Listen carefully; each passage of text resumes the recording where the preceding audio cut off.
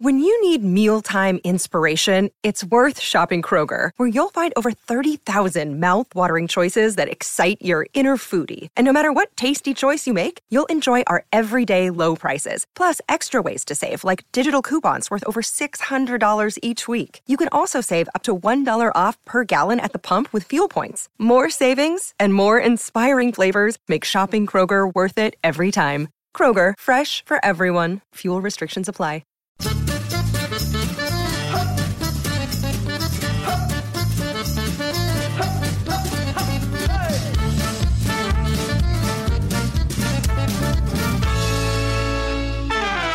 Hi, I'm James Deacon and welcome to Desert Island Dicks, the show that sees you marooned on a desert island after a plane crash with the worst people and the worst things imaginable. Who they are and why they're a dick is up to you. And here to share their Desert Island Dicks with us today, singer, producer and all-round soul man, Danny Toeman. Hi James, it's wonderful to be here. It's certainly a thrill. Thank you very much for joining me, Danny. I really appreciate it. Well, I'm very, very glad to be here. I'm also really glad that on none of the previous episodes I've been mentioned as one of the Desert Island Dicks. Not to think of myself too self-importantly. Well, I mean, you know, there's still time. And after people hear this, then maybe they'll choose you. Oh, I can imagine. Oh, right, okay. If you're happy, should we just dive in? Absolutely. Who's going to be your first choice? As a Londoner, and therefore a member of the metropolitan elite, apparently, an obvious choice that has been missing from the desert island full of dicks is Nigel Farage. Okay. Big hitter.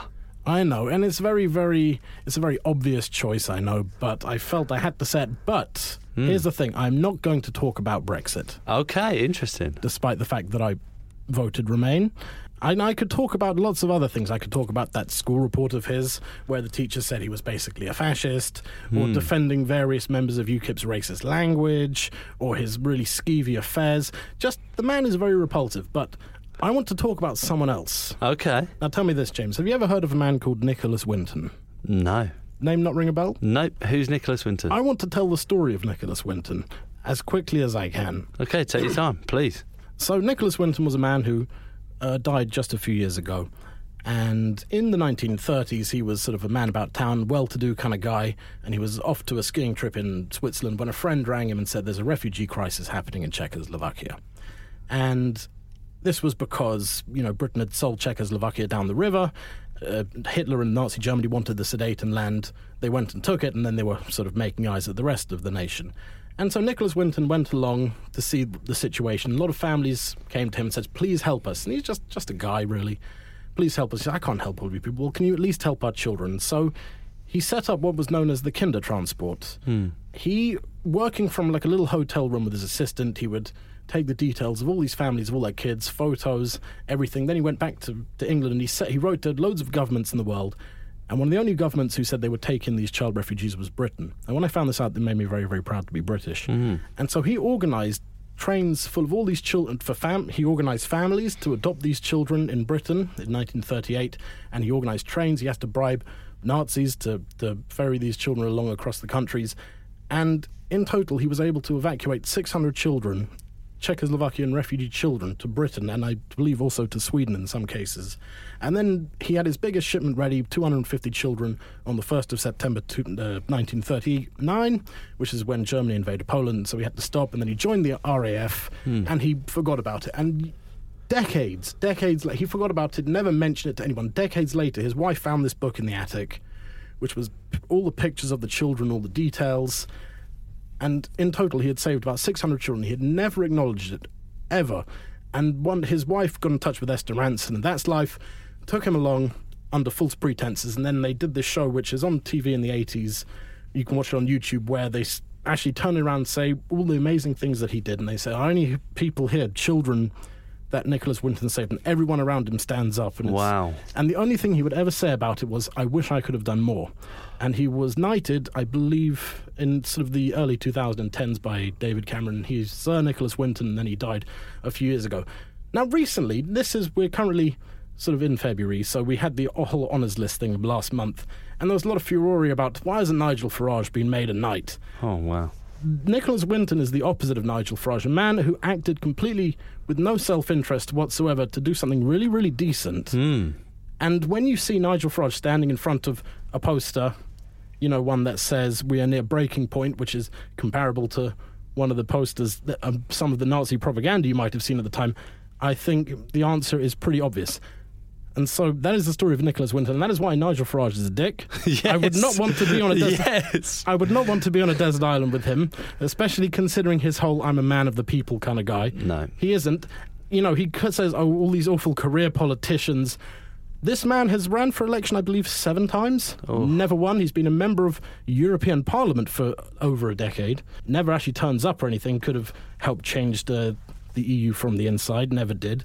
There's the example of how he likes to complain about the plight of British fishermen. Turned up to 1 out of the 42 meetings of the EU that would have amended the EU fishery laws, whereas someone like Hugh Fearnley-Whittingstall, saw the same plight and led his own campaign and actually managed to change the rules from the outside. And he just never bothered for us. No, he absolutely never bothered. And I find him, just everything about him, to be very, very despicable. And I think, and I know that we're meant to be talking about why we wouldn't want to be in a desert island with these people. I think, well, he seems like an awful person. But then just imagine this, James. You're on your desert island. Mm-hmm. You've managed to build up a little bit of civilization. And suddenly you're able to make contact with other islands, maybe pull resources. And Nigel Farage is going to want to take that away. No, we're all fine on our own. And also, you've got to think, if I'm going to have to take him along on trade delegation meetings to other islands. He's not the man I want. No, he's not the person you want with it. No way. Obviously, you see a lot of him in the press. I mean, LBC give him airtime. What does he actually do? What's he doing? Well, I believe he collects a cheque from the European Parliament, which he scarcely attends, allegedly has affairs with the young members of UKIP, and is sort of wheeled out whenever a member of UKIP says something incredibly racist, and he has to defend it as saying, well, we all kind of say this, don't we? We all think this. I'm a man of the people. Yes. I think that's essentially his day job. And he works on a Russian TV network or something. What's he do on the Russian TV network? I don't know. I don't speak Russian. Does he speak Russian? No, I don't think. He's some kind of news correspondent or talking head. He also does Fox News and stuff like that. Okay. One of those kind of guys, panelists. People need to rein this in. Stop giving him a voice. Well, I actually disagree, because the key tenet of democracy is you need to let all the wacko and sort of extreme views be aired, because then, as a people, we should use our rationality to understand that these ideas are crazy and stupid and harmful and dangerous. But enough about that kamikaze mission for Brexit. I know. You really framed the point there by using Nicholas Winton. What a deserving person of a knighthood. Absolutely. It's so much the complete parallel opposite of everything Nigel Farage has done. Okay. Nigel Farage, need we say any more? Danny, who's going to be a second choice for your desert island? Well, this is one that's a bit more lighthearted, okay. I would say. And the answer takes a few names. You could call this man Lee Francis, Avid Merrion, Keith Lemon. Right, okay. Now tell me this, James. Did you used to watch Bo Selector back in the day? I did, yes, yeah. So did I, and I'm very, very ashamed to say that I found it very funny. I found it funny as well. I think a lot of people found that funny. But then we were all kids then, we didn't know any better. And to be honest, I will defend it by saying my one weakness in terms of comedy, as much as I'd like to think I love intellectual and grandiose and smart comedy, is I love stupid voices. Right. And, Family Guy is a completely inferior show to South Park, The Simpsons, even American Dad. But I still watch it because I just find Peter Griffin's voice hilarious. Right. But ever since Bo Selector, Lee Francis or Avid Merrion or Keith Lemon has sort of gone on to become the emperor of ITV2, which seems to be this sort of rotting cesspit cultural wasteland. Yeah. And the thing is, I could say I've always kind of flicked through Celebrity Juice and thought, I'm not going to watch it, it's stupid. But I actually decided to watch it. And it really is incredibly vulgar. Now, I'm not saying it's not funny. No, okay. We all laugh at, as clever and intellectual as we can be, we will always find, watching, a guy walking down the street slipping on a banana peel and landing in a pile of shit to be absolutely hilarious. Yeah. But it's the kind of thing you watch and you genuinely feel stupider watching, and you feel it's sort of submoronic in terms of the sexual innuendo. And, and I can't believe in our current climate of Me Too and, Time's Up and everything, that someone so incredibly vulgar and bawdy is sort of allowed to be on TV. And I'm not saying, we need to pull him from the air and everything because of that, but I'm just very, very surprised. Maybe ITV2 is just seen as, just ignore it, lads. You know, it's too far gone, and the people who watch it are going to watch it and enjoy it. And if you watch it and enjoy it, good for you, but let me say there's some amazing comedies out there, mainly from America, though. Yeah. BoJack Horseman is a great example. Rick and Morty. I need to think of more examples. No, that's fine. They're good examples, but it's like they've taken... Did you watch Shooting Stars? I did, yes. So it's like they've taken that moment where Vic Reeves goes up to, you know, someone like Christine Bleakley or someone who sat next to him and goes, "Oh, Christine," and he's rubbing his legs, and turned it into an entire TV show. Absolutely, but instead of rubbing his legs and going, "Oh, Christine," he'll sort of, you know, describe their tits. And, yes, yeah. And I remember there was also this incredibly ridiculous game where all the contestants had to stick their face through a green screen, and then their face would be projected onto a body, and the guests were Holly Willoughby and Philip Schofield. Right. They were the last ones. And they had a picture of the two of them anyway copulating. Wow. Like, just with the tiniest blur, just, you know, at the point of insertion, shall we say. And I thought, oh my God, I can't believe he's getting away with it. Yes. Oh my God, how is this passing any kind of standards of, not of decency, but of just general taste? Yeah. There's nothing wrong with sort of like jokes about sex and vulgarity and everything, but there is a way of doing it which is not just like, here's a custard pie, slam it in your face. Do you think that he gets away with it because he's doing it in character? I guess he gets away with it because it's in character, so it's meant to be with a wink and a nod. But I'm just very, very surprised, given how sort of stringent sort of we've become in society, that it seems to have passed underneath the bridge, as it were.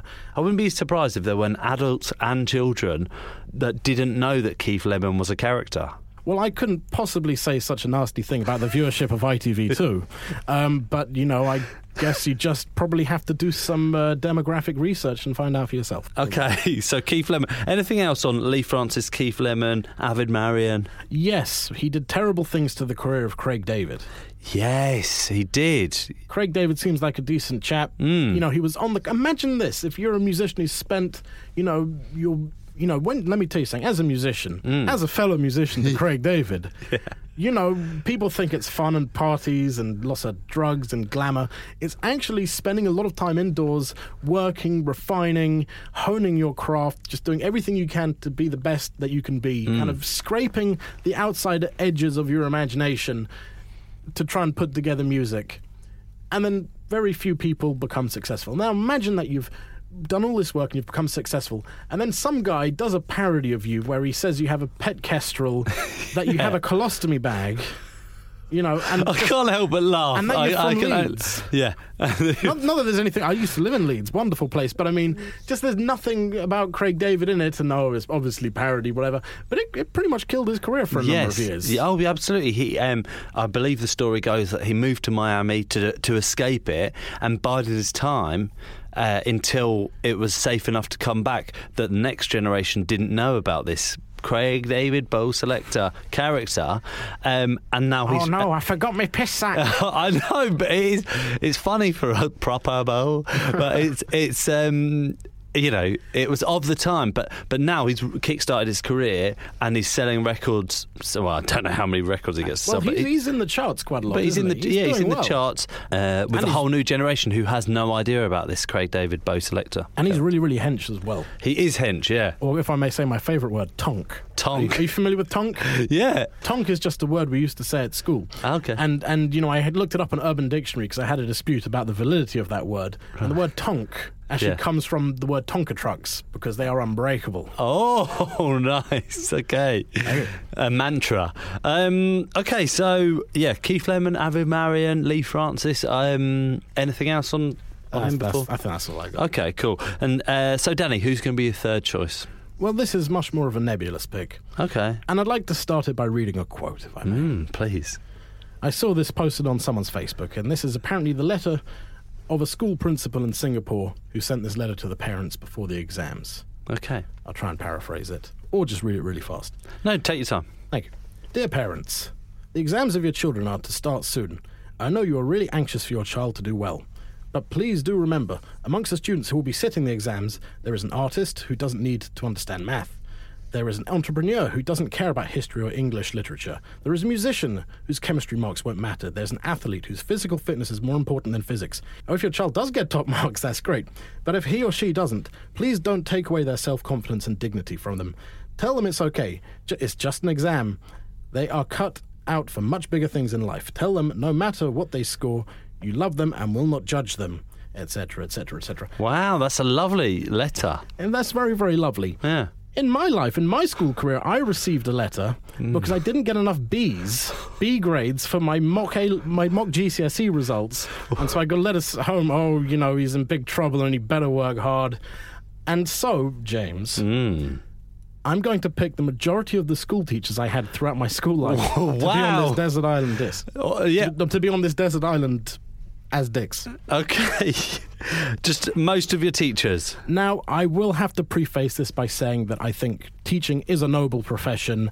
I think the fact that teachers' wages being frozen for so long is absolute disgrace, especially considering how much more work they have to do. Yeah. Kids these days get like less holiday than we used to get, and the teachers get no more additional money for it. But you see stories about inspirational teachers and teachers who sort of get the best out of the students. I would say that was really not the case for me. Now, the other day, I'm currently in the process of having some work done on where I live. Yeah. And I was going through lots of old files and folders to get rid of stuff. And I found a folder which contained pretty much every single school report that I've ever had. Wow, okay. And I decided to read through it, and I was very, very shocked by what I saw, because I've always considered myself to be like a very polite, mild-mannered person, very courteous, and that does turn up. But apparently, I really seem to be much more of a problem child than I thought. Wow. Have you got any examples? I certainly do. But when I say problem child, what it really comes across is we don't know how to deal with Danny. Okay. You know, he is a free thinker. Okay. He is someone who speaks his mind. He, gets irritated when, there's something that he's not interested in, which I think is a perfectly reasonable thing for a 5-year-old, for a 5-year-old to act. Yes, of course, yeah. Let me see what I can find. Danny is highly sensitive in what he chooses to listen to during language sessions and will only participate in class discussions if the theme is one he has introduced or requested. Okay, so that's...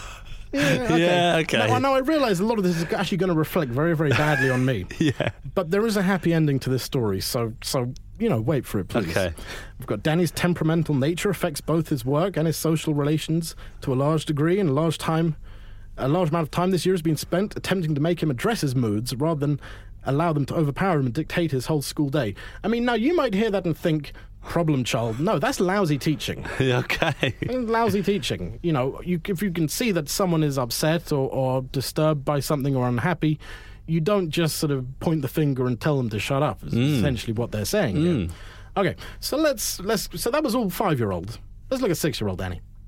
Actually, I don't know if we should do this whole chronological thing. No, it's good. I like it. Go, please. Because I decided I couldn't read the whole thing and every report, so I just want to give you a few highlights. Some of the reports are really, really nice.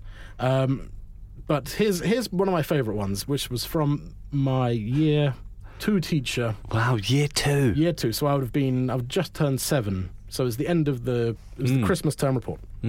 And this is under general. Danny's natural flair for the dramatics makes him a very entertaining member of 2S. But here we go. His obvious love of history and, at present, the Beatles has somewhat stinted his work in most areas, and he tends to focus all his attention on these subjects. But he has promised to come up with different ideas next term. Like, this woman tried to shame me for loving the Beatles, and not just in this report.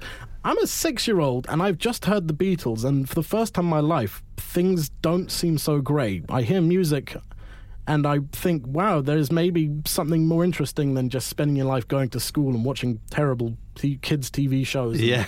And no, he wants to talk about the greatest rock band that ever lived. No, terrible. Well, I'd much come back with some new ideas. I'd much rather talk to all these kids about their Fireman Sam trucks or whatever. Oh, wow. And I was a big fan of Fireman Sam, but when I was 3, Okay. What else have we got? That's amazing, though, that to look back and think you were spawning a love for something that you do now full-time, and they tried to shut it down early on. I mean, I can imagine why they found it annoying. Why would they have found it annoying? Well, maybe because I talked about it all the time. But I remember one particular incident where, she sort of tried, this is a grown woman telling us a 6 or a 7-year-old, trying to sort of make me feel ashamed for the music that I liked, which is a ridiculous thing to do to a 6-year-old. Let me find some more quotes. Let's move on a bit in age. Oh, same teacher. At times, though, unfortunately, he will display a temper which is far less becoming, and Danny must try and stamp it out. Okay. Okay. The thing is, I always thought I was a very mild-mannered and polite person. My thing was never to cause trouble in class, because if you cause trouble in class, you get held behind. Yes. I want to be out on that bell. Yeah. I want to get the early train. Yes, yeah. That has always been my thing. If we can skip quite forward a bit. Okay. I have this wonderful report from a teacher here, which I really, really love. And there's a funny story about him regarding my parents. Please, I can't wait. So this is from, I don't know what, it says 4M, so this is the year before GCSE. I have been very pleased with Danny's improvement over the course of the year. At the start, he seemed to find it quite hard to meet the criteria needed for success in RS, religious studies. However, he has clearly sorted this out and is doing some excellent work. His recent essay on Christian worship received almost the highest mark I give. I am perplexed and concerned by Danny's social skills, though, as he reacts very badly when he thinks he is being criticised. He needs to think about how he can control this response. It does not come across well when he points at you and makes fairly wild accusations, for example.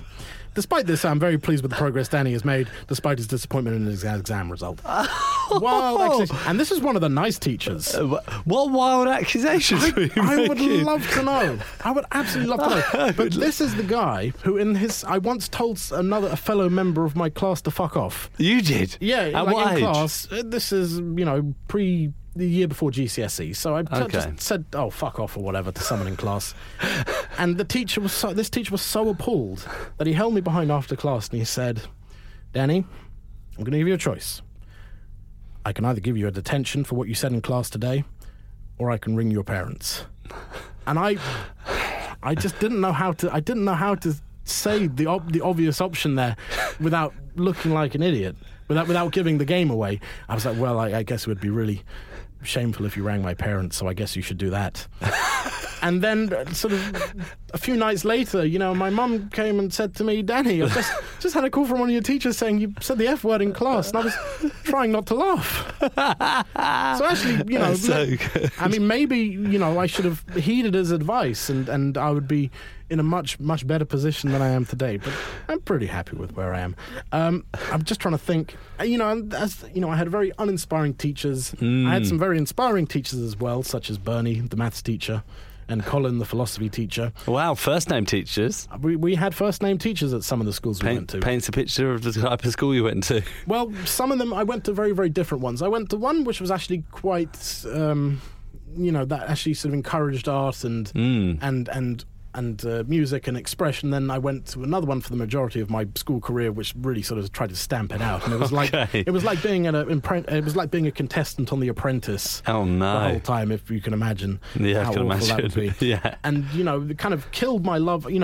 Killed my love of sort of painting and art. It didn't kill the love, but it sort of essentially stopped me from doing it by their particular machinations. Okay. I don't even know that's the right word. Maybe an English teacher can tell me. But look, teaching is noble, and so I do a bit of teaching and mentoring to young people, getting them into music. And I don't set out to try and, inspire them. It just happens, because I think, what would I want from someone in my position, rather than I'm here to get, a paycheck. I'm here to crush people's dreams and individuality. But essentially that's what it was. You start life and you're sort of free and happy, and you're told, I saw this I saw this on Facebook the other day by a guy I know. He says, you spend the first few years of your life told, to walk and to talk and everything, and then you go to school and you're told to sit down and shut up. Wow, interesting. It's so true. It is. So after all these terrible reports and, Danny doesn't pay attention, Danny should do more work, why doesn't Danny care enough about chemistry? Why doesn't he care enough about physics? Yes. This, that, and the other. I'm very glad to say that the last thing in the folder with all the school reports was my first class degree from a red brick university certificate. Oh, here he is. So they can all go fuck themselves. Apart from maybe sort of 10% of them who were genuinely lovely people just doing their job. Danny, excellent choice for your third Desert Island Dicks. That took a lot of energy out of me. No, it's good. I feel like you really got to offload something there that you've been waiting to do so for a while. And thank God that you found that box of old school reports. I mean, I will say that there were some that were lovely in there. There was, from the one headmaster at this fun creative school, he wrote, "Rock on, Danny, you have added greatly to our grooves." Oh my God, that is good. How good is that? And that was the headmaster.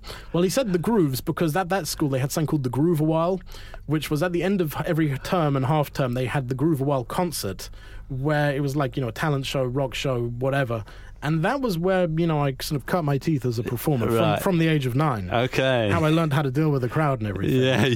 And, so when he says added greatly to our grooves, I think he means the Groove a While. There's also, if I may, self-flagellate just one more little bit, just to show the devastation of how one of these schools killed my art career. Okay. This is also from the same one who told me that I spoke about the Beatles too much. Danny, a naturally gifted artist, his sheer love and enthusiasm of this subject can literally be seen in all his creative masterpieces. He is exceptionally talented at drawing, paying meticulous attention to the most minute detail. Recently, he has continued to produce some stunning abstract images within the style of René Magritte. Danny, I am sure, will go very far and do extremely well in this field. Very, very well done. That's good. For a 7-year-old. That's great. And now I don't paint anymore. Oh, man, the man ground you down. They did, but I'm rising back up, back on my feet, and I took my time, and now I'm going to take my chances. Okay. Danny. Thank you. Now, Danny, mercifully amongst the wreckage of the plane, there was some food and drink left over. Unfortunately for you, it's your least favourite food and drink in the world. What are they and why are they so bad? I'm going to try and be much more succinct here, James. Okay. Let me tell you about the drinks. Okay. And what really irritates me. All these fancy, healthy, detox-style juices. Okay. The juices that, to be honest, are absolutely terrible for you, full of sugar, and also usually full of bits. Yes. Since when did bits in juice become the sign of authenticity? It's true. It's gross. It's to me, it's like they haven't gone the extra mile and just gotten rid of that. They could have just sieved that shit out. And especially if you're drinking something from concentrate, why put that back in? But obviously, we're talking about this new level, these innocent smoothies. You see them with the little woolen caps on. Nothing so... they're like they're owned by Coca-Cola. Oh, really? I believe they are. I mean, I might be wrong, correct me if I'm wrong, but they're very much sort of the pretentious hipster of drinks, and they don't do anything good for you. You are just simply adding calories and adding way too much sugar, and, if you want to drink, have a glass of water. A few years ago, there was nothing I liked more than one of the double vats, I guess you'd call them, of orange Tropicana Smooth, a packet of Marlboro Whites, sit on the sofa, in front of Sky TV, and just smoke myself and juice myself silly. And the heartburn was unbelievable, but it was worth it. And this is very, very true, and it was a lot of fun. But now I don't smoke anymore, and I don't juice anymore. And I feel like a much smugger person for all against the smug people who seem to think they're doing something good for themselves by drinking, goji and acacia berry mixed with pear with a woolly cap on it, full of bits and full of sugar, basically. Okay, it's totally a con, and I really feel like as well I was totally sucked in early on when these innocent smoothies came out. I'd go and get my meal deal when I was at college or whenever these things come out, and I was like, I'll get the healthy option because it's like, it's just like apple and orange, or it's like orange and mango or something. And you drink it and it's delicious, and you're like, oh wow, it tastes really good and it's so good for you. What it turns out to be is 30 grams of sugar in a tiny bottle. Isn't it? It's crazy, isn't it? It certainly is. Yeah. And it's definitely not the healthy option. Same as if you're going to pick up a Coca-Cola, full well knowing it's not good for you. If you enjoy these drinks, knowing that they're not the greatest for you, go for it. Absolutely. But just be aware. So drinks is going to be like your healthy drinks, like your innocent healthy smoothies. Juices. Healthy juices, okay. And what's going to be your food choice then? Well, here's the thing, James. And I feel like I've started every category with here's the thing, James. But I'm sure you're used to it now. No, I am. This food choice that I'm going to select is one that, to be honest, I'd happily have on a desert island. Okay. But it is one that I'm sick of seeing everywhere. And that is the fancy burger. Yeah, okay. You seem stunned. No. In my head, I just want to make clear, what is the fancy burger? Is the fancy burger a Five Guys burger, or is a fancy burger like you're going to go to a swanky restaurant and have a burger? I think it's pretty much anything which... I think Five Guys is very much the maximum of what you can get of a non-fancy burger. Right. And everything else sort of above that, like Gourmet Burger Kitchen, Five Guys. Now, they are all delicious, but it seems to be that after the recession... food trends essentially turned to like poor American Southern food. You know, pulled pork everywhere, Right. and ribs and burgers, and everyone does burgers. And now burgers are really fancy when essentially they're very, very cheap to make. And there seems to be a preponderance of them, and it's sort of the idea that we're all now in a recession. Let's all kind of pretend we're all sort of Southern American, you know, we're all rednecks and we're all going to eat our burgers and everything. And if I want a burger, you know, I will go to McDonald's and I will have my McChicken Premier 20 years ago. Yeah. Sadly, they don't exist anymore. Oh, God, I love the Chicken McPremier. Or is it the McPremier chicken? I don't even remember. But we seem to have this preponderance of fancy burgers with brioche buns and Yes, Wagyu I don't like beef. that. And Yeah. I'm sure and they're all delicious and everything, but can't we move on as a culture and get past this... this sort of cheap food dressed up as super fancy. You know, there's so many sort of barbecue and pit joints and everything where, you know, you'll pay 20 quid for a tray of all yes, just like burnt meat yes. and everything. And the hipsterification of food, as I like to see it. Now, I am not a food racist. Right. Okay. This is a completely different point, but I'm thinking that we are quite, as a society, we are quite food racist. Okay. Quite food racialist. Right. You know, there's always talk about appropriating different cultures and food. And I get why, I'm making zero sense here. No, it's fine. Go on. I think, we live in a time where, we're able to export much more food and try many more new different flavours, that we should really mix more food items of different cultures together. Not just, we're going to make Indian food tonight we're going to make Thai food or whatever. But we should take bits from each of these different things and mix them all together. What kind of thing? Got any ideas? What kind of stuff? Well, I mean, I'm not going to give any of my secrets away right now. Oh, right, okay. But for instance, I remember about 10 years ago, I went round to a friend's house and he was making like a ramen noodle thing and he was putting in Mexican jalapeno peppers in it. I wanted to smack him in the mouth. I thought he was being ridiculous. Yeah. But actually, as I come to realize it, why are we all being food racist? We have so much at our disposal that we should really be trying to explore the boundaries of what different palates and tastes and flavors can all mix with. And the idea that we're taking all this essentially working class food and trying to badge it up and make it really chic and everything, I think is very, very overplayed. And I'm really, really glad that it almost happened to my favourite food, which is salt beef. Yeah. There was a whole pulled pork thing happening and it's still going on. And it's just, it's pulled pork. It's not the end of the world amazing kind of food. It's the same kind of people who seem to think that bacon is a better food stuff than steak. Right. Now, maybe you're one of those people, but people, I love bacon. Bacon's the best food. Bacon is an ancillary food. Right. It's an auxiliary food. Yeah. Steak is the real deal. But I did a little bit of research. Okay.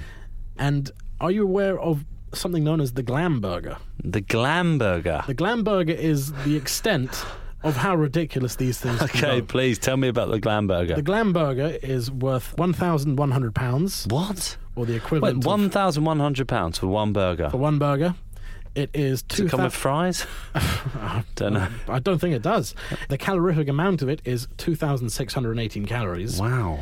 And it contains Iranian saffron, beluga caviar, smoked egg, white truffle, comes with champagne, matcha tea, Canadian lobster, gold leaf on top, heritage tomatoes, black truffle brie, maple bacon, New Zealand venison, and Kobe beef. Wow, That is the glam okay. burger.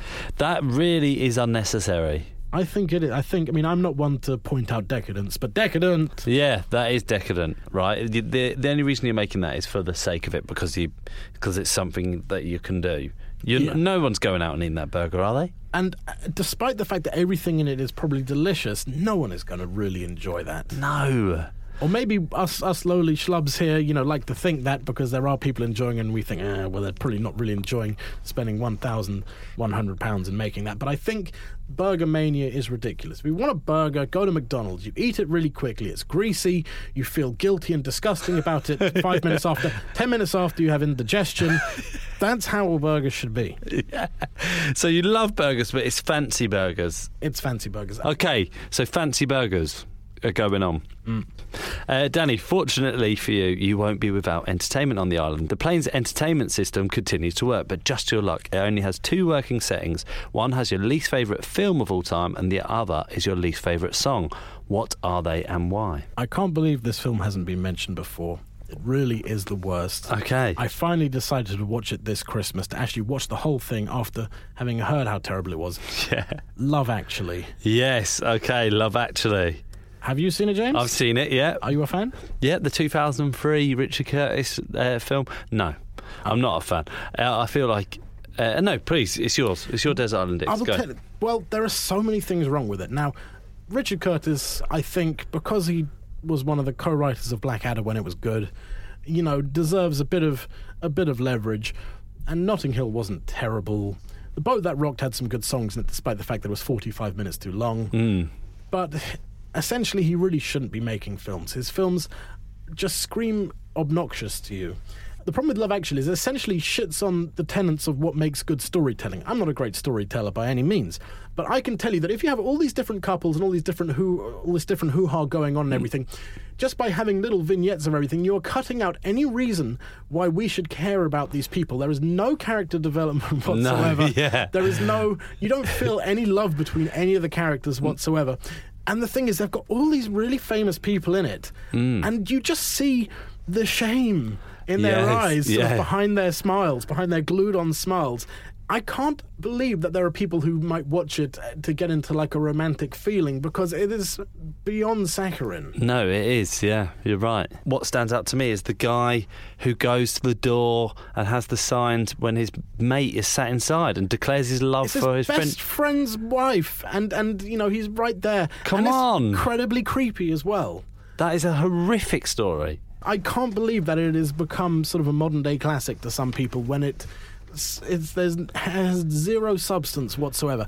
And also, I have to complain about Richard Curtis on the side as well, because of his films Love Actually, and then the other one called It's About Time or whatever, about time travelling. Oh, I never heard of that. Both set in West London. Right.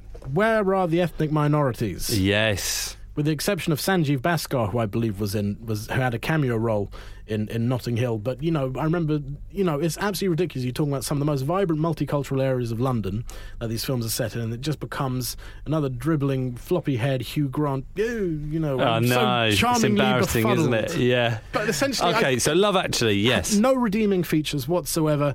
It's not even gooey. It's not, overly sentimental, because it doesn't give you any chance to get invested in any of the characters. No, you just sort of... they expect you just to like them from the off. Absolutely. And to be honest, I find most actors to be highly unlikable. Okay.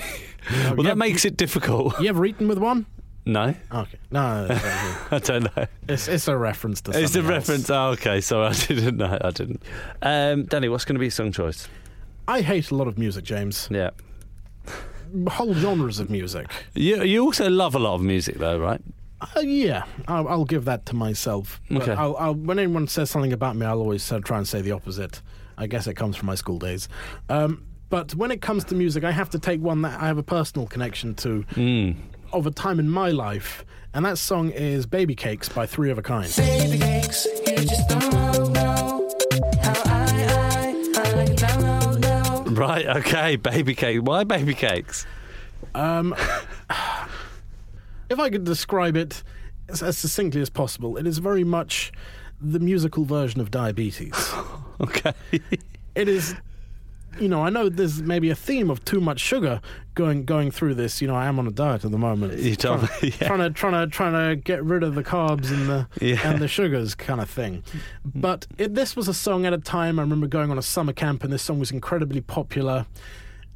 And to me, it's sort of the ultimate in banality and sweetness, overly sweetness. The thing is, you can imagine on a desert island, songs that you don't like, or songs by famous artists you don't like, hearing them over and over and over again, and kind of getting a begrudging appreciation towards.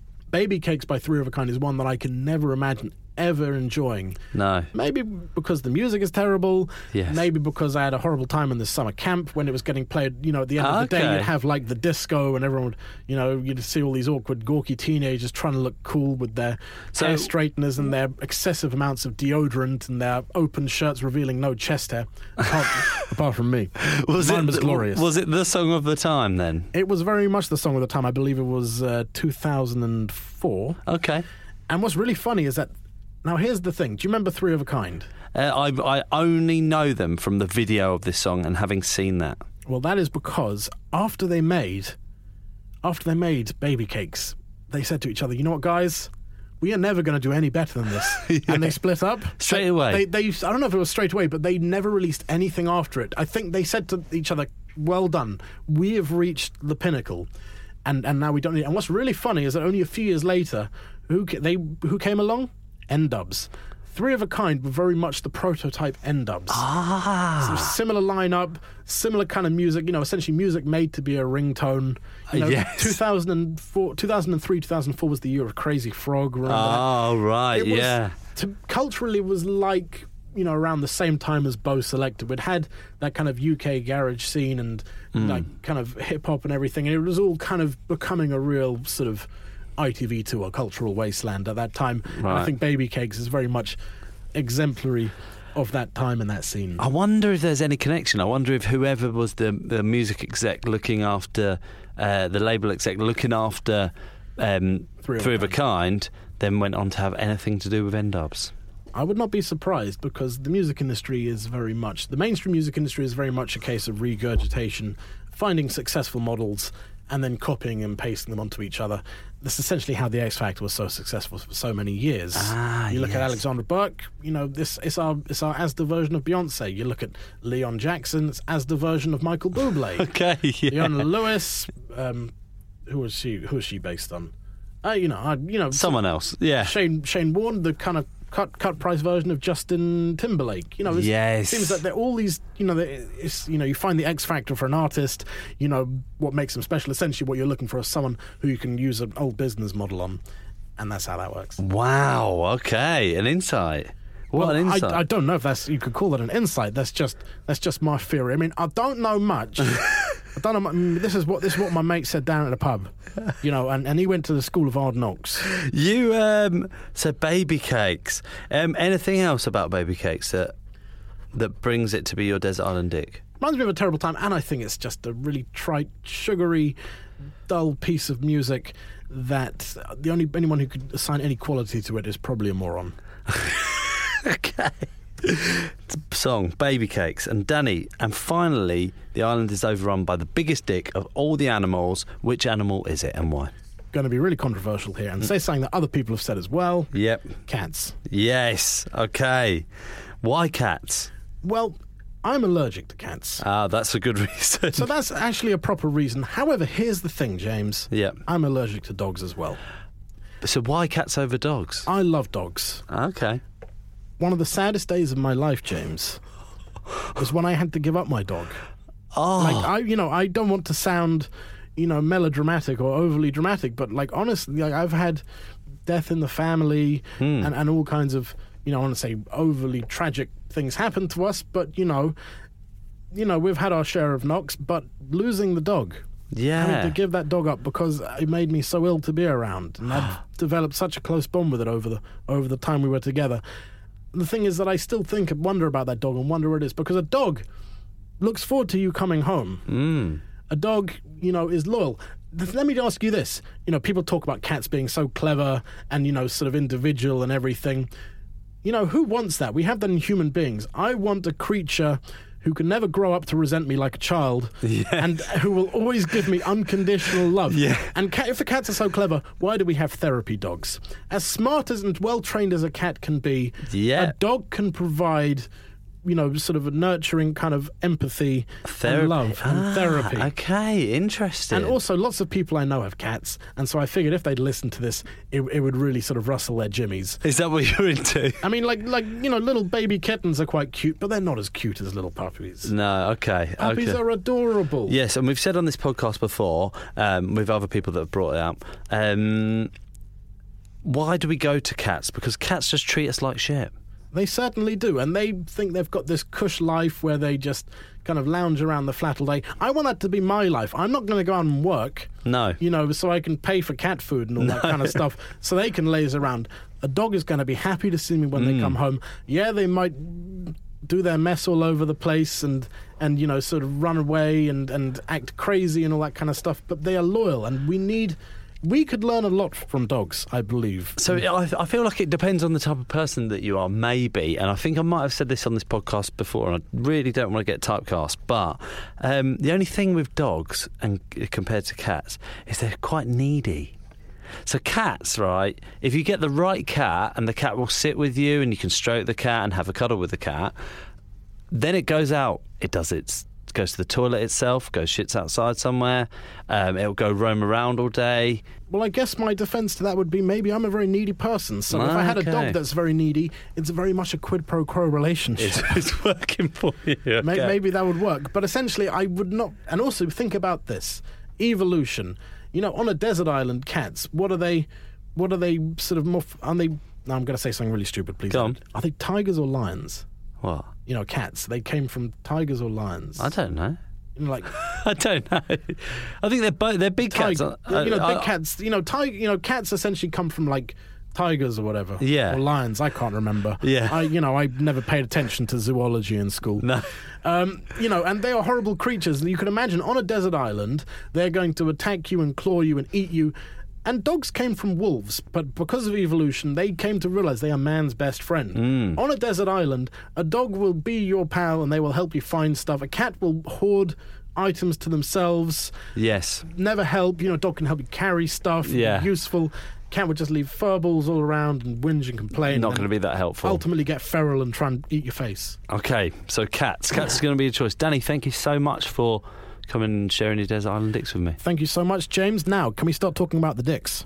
The dicks? I thought we were going to talk about dicks. Yeah. Big dicks, little dicks. What kinds of dicks? We could do that on a separate... should we do that after? Sure, I know a great place around the corner. We can talk about some dicks. Wonderful. Danny, if people want to hear more from you, where can they hear you? Well, it's a very, very exciting year for me because I've got a new album coming out. Okay. The name of the album and the release date of said album is still a mystery. Okay. But you're going to have to follow me to find out. And you can find out more information on facebook.com/Danny Toeman, twitter.com/Danny Toeman, or at Danny Toeman on Twitter, or at Danny Toeman on Instagram, or instagram.com/Danny Toeman. You can hear some of my music on soundcloud.com/Danny-Toeman. My website is dannytoeman.com. And remember, that's Danny, as in Danny, like Danny from Greece, Danny DeVito, all those great famous Dannys. Toe is in foot, and man is in woman. Danny Toeman. But this guy, all man, baby. Oh, thank you so much, Danny. I really appreciate it.